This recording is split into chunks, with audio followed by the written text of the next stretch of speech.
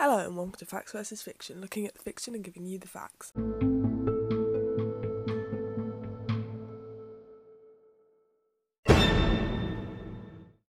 Hello, I'm your host Kate Driscoll, and on this episode we will be looking at the coronavirus.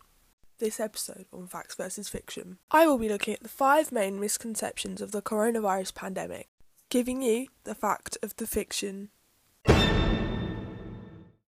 Misconception number 1. Pets can spread the new coronavirus. There's still a lot that we do not yet know about COVID-19, and they are still undergoing a lot of research into the coronavirus, but there is no evidence to support this fact. Misconception number 2.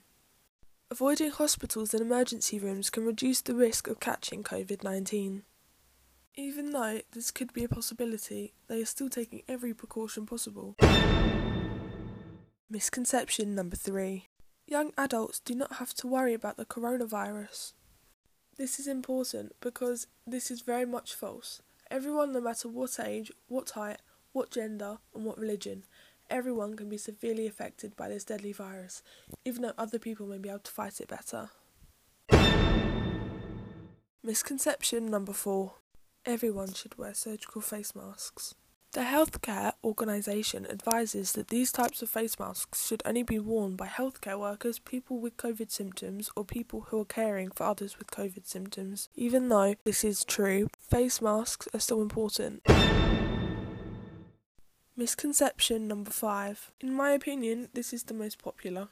Coronavirus can be transmitted through the mail. There is still research being taken place, but with all of the conditions that parcels are put through during delivery, it is very unlikely that you could get COVID through the mail.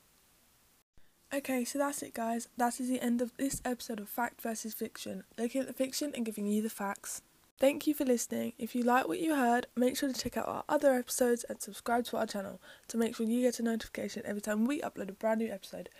Make sure to tune in to next week's episode. It's going to be a good one, but that's it for now. Thank you all again for listening.